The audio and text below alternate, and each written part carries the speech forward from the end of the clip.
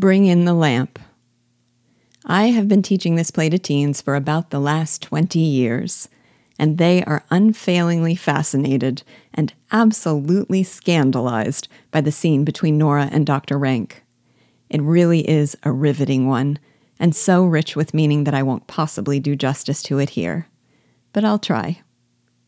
Nora is so frantic with fear, so determined to prevent her husband from having to sacrifice himself for her sake, that she is contemplating suicide as a means of escape.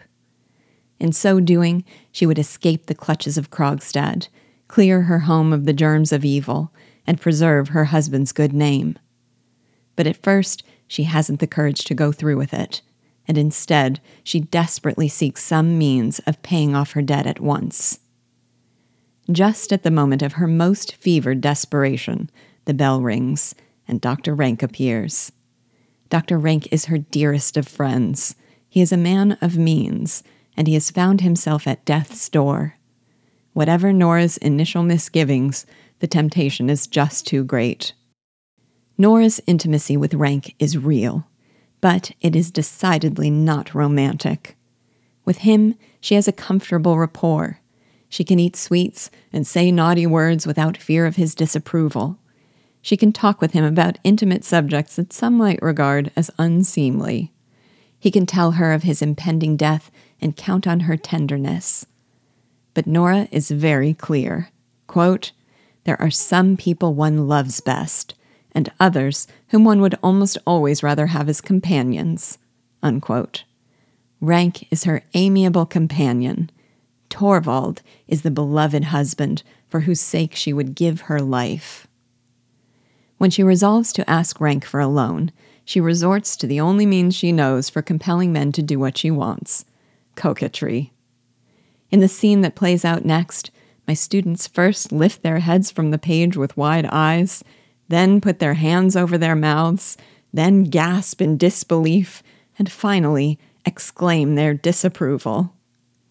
This devoted wife and mother first tells Rank coyly that she always has time for him.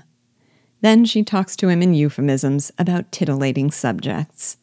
Then she giggles, calls him a rascal, and places her hand on his shoulders. Then invites him to imagine she is dancing only for him. And finally, entices him to contemplate her flesh by giving him a glimpse of her silk stockings. But when this creates an opening for Rank's candid confession that he loves her and would do anything for her sake, there is an abrupt and definitive change in Nora's manner. She sighs with disappointment, rises with deliberateness, calls what he did horrid, and walks away. She could put on her coy and coquettish show only as long as it was no more than that. The moment it became something serious, Nora would have nothing to do with the betrayal of her husband that such an act of intimacy would mean. She had been role-playing the part of the alluring flirt, but with Rank's confession, things got real. So she calls in the lamp to kill the romantic mood that her manner and the setting sun had cultivated, and to force them to face each other in the starkness of its light. There are so many layers to this scene, some of which will only emerge in retrospect.